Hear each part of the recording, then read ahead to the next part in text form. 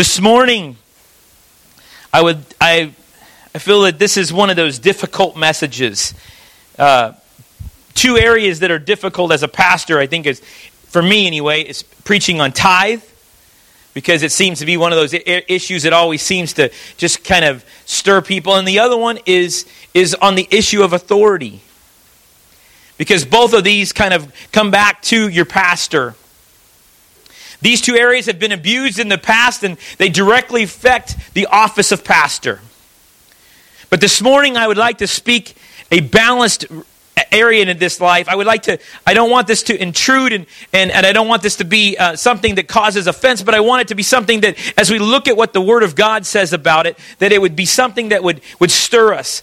In 32 years of ministry, I've seen the abuses of this area. There was a movement in one time, probably about 20 years ago, the shepherding movement, which happened was the pastor, you couldn't do anything without asking the pastor. You had to ask the pastor if you could do this or that, or you could marry, or you could date this person. And so there was abuse in that area. But what I want to do this morning is just explore just for a moment what the Bible says about authority and how we are supposed to operate within that.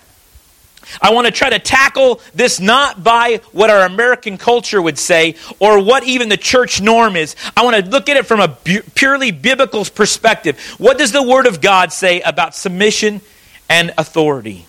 And what happens in the midst of that, the roots of rebellion. I want to look at three areas this morning: government, family, and the household of faith. These three things. I'm going to jump around a little bit, so I'm not going to say there's not going to be a 3-point message, but I want you to look this morning. If we look at government first, Jesus gave us the pattern of his relationship to government. Jesus did not try to overthrow government. In fact, he understood what the government's place was. Do we see Jesus ever trying to denounce and trying to bring about some kind of hey, let's overthrow the Roman rule? No, he didn't do that. The Pharisees at one time in Matthew chapter 12 were trying to trick Jesus into regarding to paying taxes and that authority issue. He said, "Bring me a coin." And in Mark 12:17, he said to them, "Give to Caesar what is Caesar's, and to God what is God's." And they were amazed at him. He took the coin and he said, "Whose inscription is on there?" And he said, "Caesar." And he says, "Then give to Caesar what's Caesar's." He was giving us a part of this. He's saying, listen, I don't want you, we're not in this. He didn't come to overthrow government. What he wanted us to do is see that he was still in charge in the sense, but yet he understood the place of it. In this season of voting, choosing a president, Ron said this at the sunrise service. He says, this morning, you know what? He was telling us that it's not a matter of what we vote for. We're not putting our trust in a man or a woman. We're putting our hope in Jesus Christ. The things that we see on the outside, you know what? I'm not going to say I don't care who wins, because at this point, it's kind of a toss-up. But what I want you to understand... Sorry, I wasn't supposed to say that. But see, here's the deal. Voting has its place. I love this country. I love the fact that we can choose. I love the freedom. But I want you to know this morning is that there is no other place that I would rather live. But I don't put my hope in the voting process. You know, if you look at the Bible, it was Pontius Pilate who brought out two men. One of them was Barabbas and one of them was Jesus. And he let the people take a vote as to who was supposed to die and who was supposed to be released. The people voted. They chose to crucify Christ and let Barabbas, the criminal, be released. See, even from the very beginning, I don't have a trust in the voting process. But in the midst of this, think about this, that even in the vote, when it looks as though it's out of God's hands, God's will was still accomplished. God's rule is absolute. Nothing can compare. This relationship has no equal. Our obedience has no rival. His sovereignty is unquestionable. Acknowledgement of God's authority and our submission to his authority. Many will say, well, I don't have a problem with that. I can answer to God. I answer to God only. But it's interesting enough is that our relationship and our submission to God is tied to our submission to those around us. Paul gives this in Timothy, in 1 Timothy 2:1. He says, I urge then, first of all, that petitions, prayers, intercessions, and thanksgiving be made for all people, for all kings and those in authority, that we may live in peaceful and quiet lives in all godliness and all holiness. Romans says it even farther. This is our keynote verse for this morning. Romans 13:1 and 2. Let everyone be subject to the governing authorities, for there is no authority except that which God has established. The authorities that exist have been established by God. Consequently, whoever rebels against the authority is rebelling against God who has instituted, and those who do so will bring judgment on themselves. It's amazing that the God of this universe would even acknowledge the little simpleness of our government. He is fully aware of who is in power. He has allowed those in position. It is not by accident. And if we rebel against it, we are rebelling against God. In fact, the very word rebel there in that scripture is the word krimo, and it means this. This is an everlasting damnation or torment for the unredeemed. He's saying that this is the kind of rebellion. This is a very distinct word he talks about here. So I want you to remember this. Rebelling against authority brings judgment. Hang on, I lost my place there.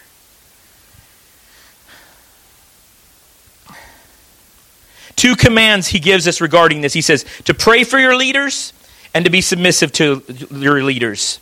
God's giving us a pattern. He's saying it. He's telling us there. He says this. He's saying rebelling against authority brings judgment. He says you will not experience kingdom living without walking in submission to God's plan of authority in your life. If you think that you can walk this life out and walk outside of God's plan for us to be in submission, then you will never experience the kingdom living. See, because it is this. He says that's because the man is qualified as a leader by who he is and not by what he does. See, this is the difference today. See, Paul's qualifications, if you look at the qualifications to be an overseer or to be a deacon or to be an elder, and guess what? They all are encompassed around the same, even the pastor. Leadership is not just exclusive to the pastor. What I'm required to do, you as leadership are also required to do. If you look in 1 Timothy, he talks about that. And he doesn't tell us what we have to do. He tells us how we're supposed to be. As leaders, as deacons, or as leaders in a church, we are required to live up to a certain standard that God has prescribed. Anything outside of that is rebellion. In family matters, God created them. He said male and female. It was his original design. God created this hierarchy. He said that Christ would be the head of the church and the husband would be the head of the family. Throughout history, the enemy has used a female to usurp the original intent of God. Until today, even today, we have this feminist movement. And I'm not against the fact that women can vote. I'm telling you what the Word of God talks about. It says this, that in our relationship with our husband and our wife, the husband is the head. He designed it that way. This isn't Greg telling you. This isn't the church telling you. This is what the Word of God says. He designed it this way. He put it in this place because he had a design and a purpose for us, how we were supposed to live. I didn't get very many amens from ladies there. Some this morning would say, well, Greg, you don't understand. You don't know my husband. He is not responsible. He is not a spiritual leader. He walks in sin. He may even be unsaved. Okay, well, Peter had an answer for that. He said, wives, in the same way, submit yourselves to your own husbands, so that if any of them do not believe the word, they may be won over without words by the behavior of their wives. See, when we leapfrog over the design that God put in place, I'm going to tell you guys this morning, and maybe we won't like it very much, but it is rebellion. When we leapfrog over any area that God has designed, He has put in place for authority, whether it's for the government, whether it's for family, or for whether it's for the church. When we leapfrog over what God has designed, we are in rebellion. A lot of amens there too. Colossians 3:18 says, wives, submit yourselves to your husbands as it is fitting in the Lord. Ephesians 5:22 says, wives, submit yourselves to your own husbands as you do to the Lord. For the husband is the head of the wife, as Christ is the head of the church, his body, of which he is the Savior. See, if a wife shows submission unto her husband when she allows him to take leadership in the relationship. When a woman submits unto her husband, she is actually submitting unto God. See, this isn't a dominance issue. This isn't a slave-master relationship. This is an under-God relationship. I have submitted myself to my husband's leadership. I have submitted myself to my pastor's leadership because God has called us to operate in function together. And believe me, this morning, man, you are not off the hook. This responsibility is great and it is enormous. This means that the spiritual judgment falls on you. I may lead, but I am accountable to God and to my wife. What I want you to know this morning is you may be the leader, but you are still accountable. And you need to put yourself in that accountability place. Here's what I'm going to tell you. If you have a problem with doing something that you're not supposed to do, whether it's looking at pornography or looking at things that you're not supposed to or doing things you're not supposed to, you need to put a lock on that situation and hand the key over to your wife and tell her that she can decide when and where. See, if you have a TV that can be opened up to the world, you know what you need to do? You need to let your wife make the lock. She needs to put the combo in so that you can't dig around in there. Maybe it's even the computer. Now, is that submit? Yes, it is, because we are still accountable. We're accountable to our wives in how we live. My wife, she always puts me in check. They say, "Whoa, no." What I'm telling you is, we should be put in check. We need to be placed in where He put us in this position together as a helpmate, so that we could work this life out together, that we could bring the kingdom together.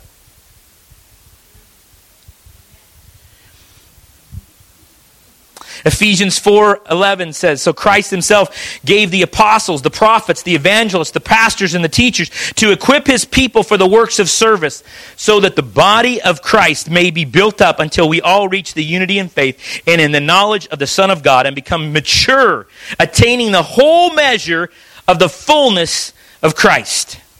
He gave us these things to the church. He gave us the gift of pastors, teachers, evangelists, and prophets, and apostles, because he wanted us no longer to be children. He wanted us to be mature. He says it at the very beginning, to become mature, attaining the whole measure of the fullness of Christ. He goes on in the verse after this, he says, you are no longer children if you're walking in this. Jeremiah said it like this, Jeremiah 3:15, "Then I will give you shepherds after my own heart, who will lead you with knowledge and understanding."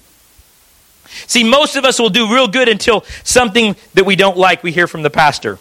We'll do really good with him until he steps on our toes. We'll do real good with him until he gives us something that we're not happy with. It's the same thing in our marriage. It's the same thing in our families. See, we'll go along and we'll be content and we'll be happy with what's happening until all of a sudden, that kind of rubbed me the wrong way.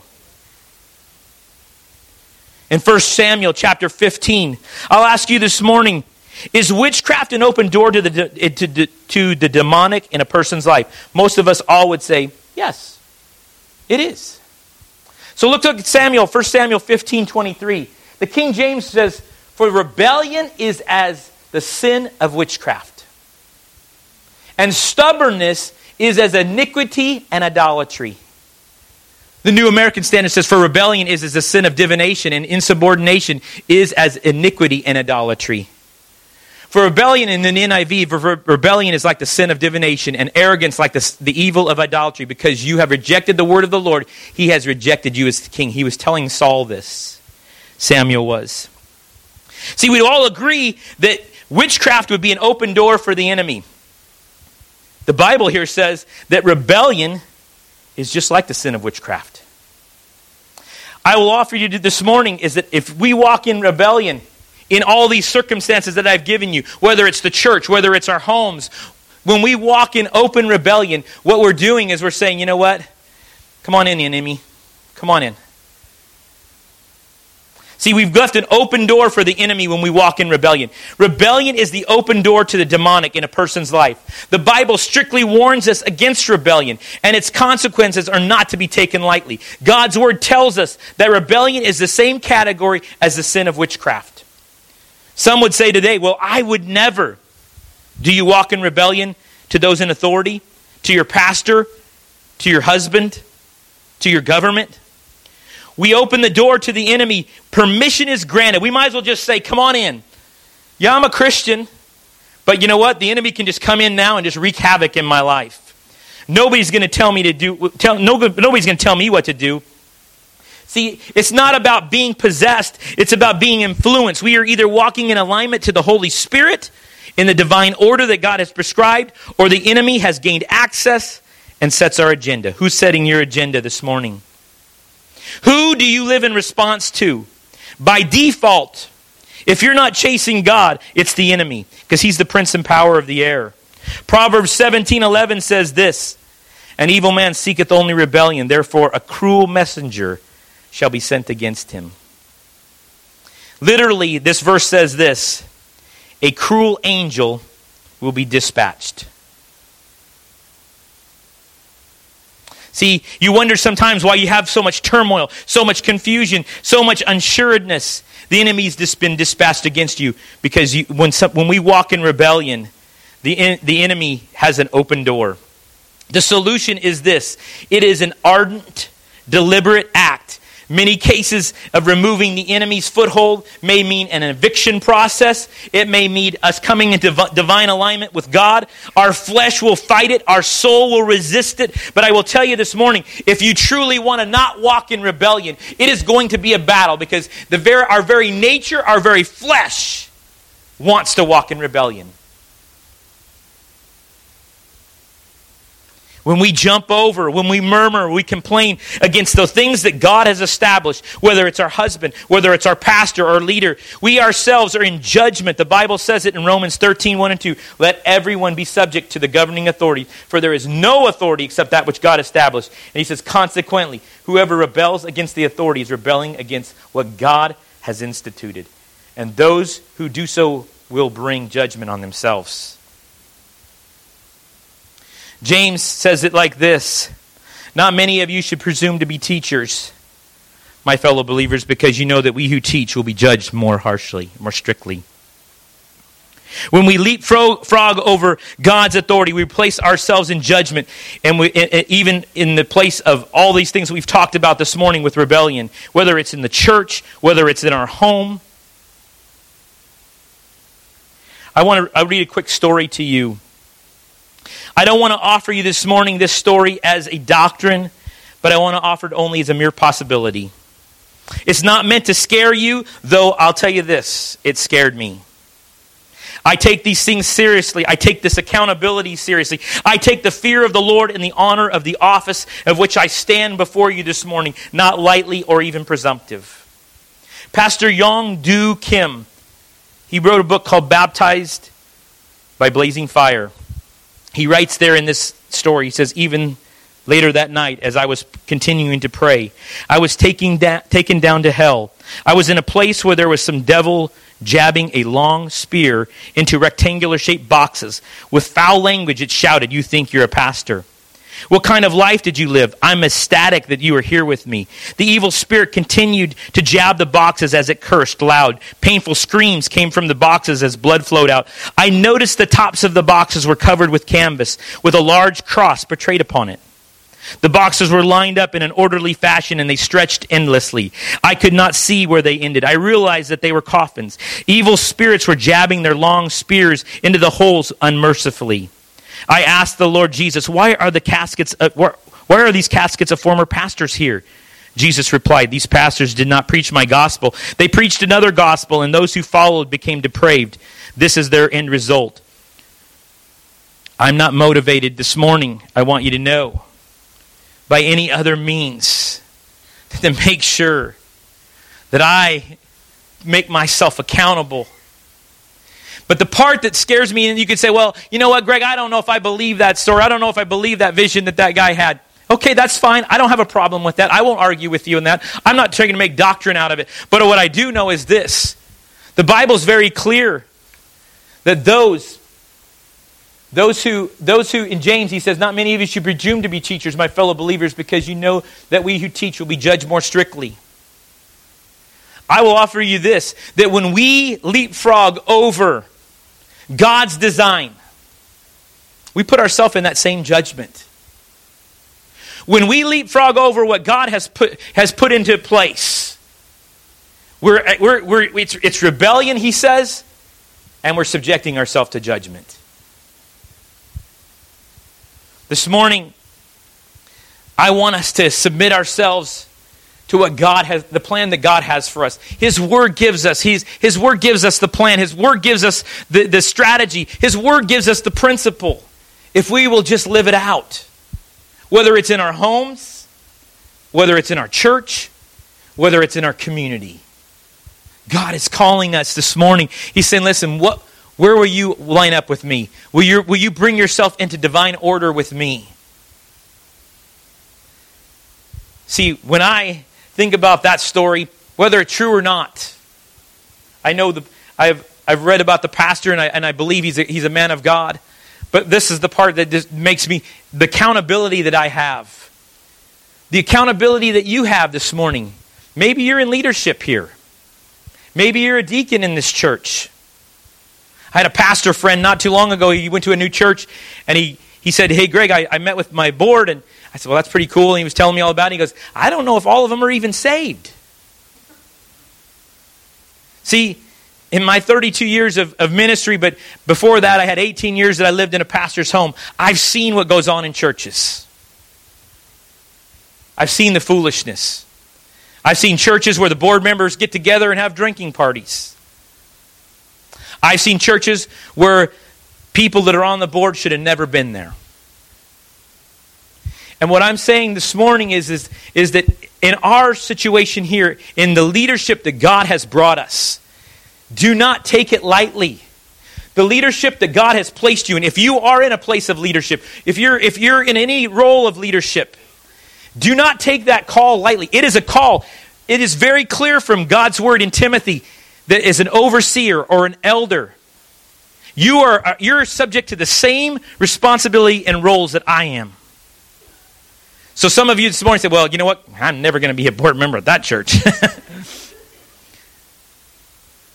No, what I want us to do is I want us to see that God has a plan. He's got a purpose. But when we step out of it and we try to go over the top and we try to do something that is not in God's order, whether it's in our homes or even in the church, we subject ourselves to the rebellion. We're saying, you know what? Okay, God, I don't need your help on this. I got this. I got this, God. This morning I'd like to close with this prayer. I'd like you to bow your heads with me. My prayer today is this: Lord, place us under your divine authority, that I would not rebel, that I would not resist to those you have me under, that I would demonstrate submission to those you have placed in authority over me.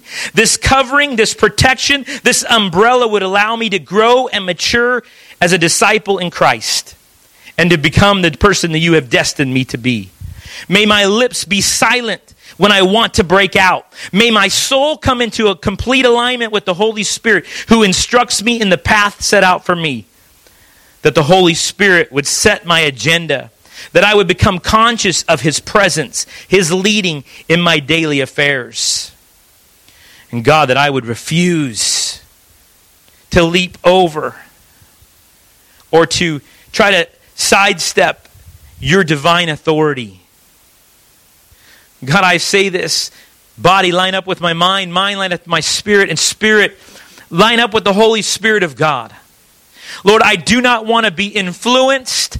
I do not want to be tormented. I don't even want to be hassled and ravaged by the enemy. Lord, I do not want to walk in rebellion. This morning I ask God that you would forgive me, cleanse me. Lord, wash me and free me. Lord, this morning that there are wives here today that maybe have stepped outside of the order that you have placed. God, I ask this morning that there would be a turnaround, there would be a change, there would be divine order in the home. Lord, where there's children that have stepped out of line, where they've rebelled against the things that have been planted in them, God, I pray this morning there would be a divine order that would come back to the home. And Lord, I pray that over our church, you would bring divine order back in alignment. The spiritual authority that you have given us. Lord, we place ourselves in submission to it. We thank you, Lord. We praise you in your name. Amen.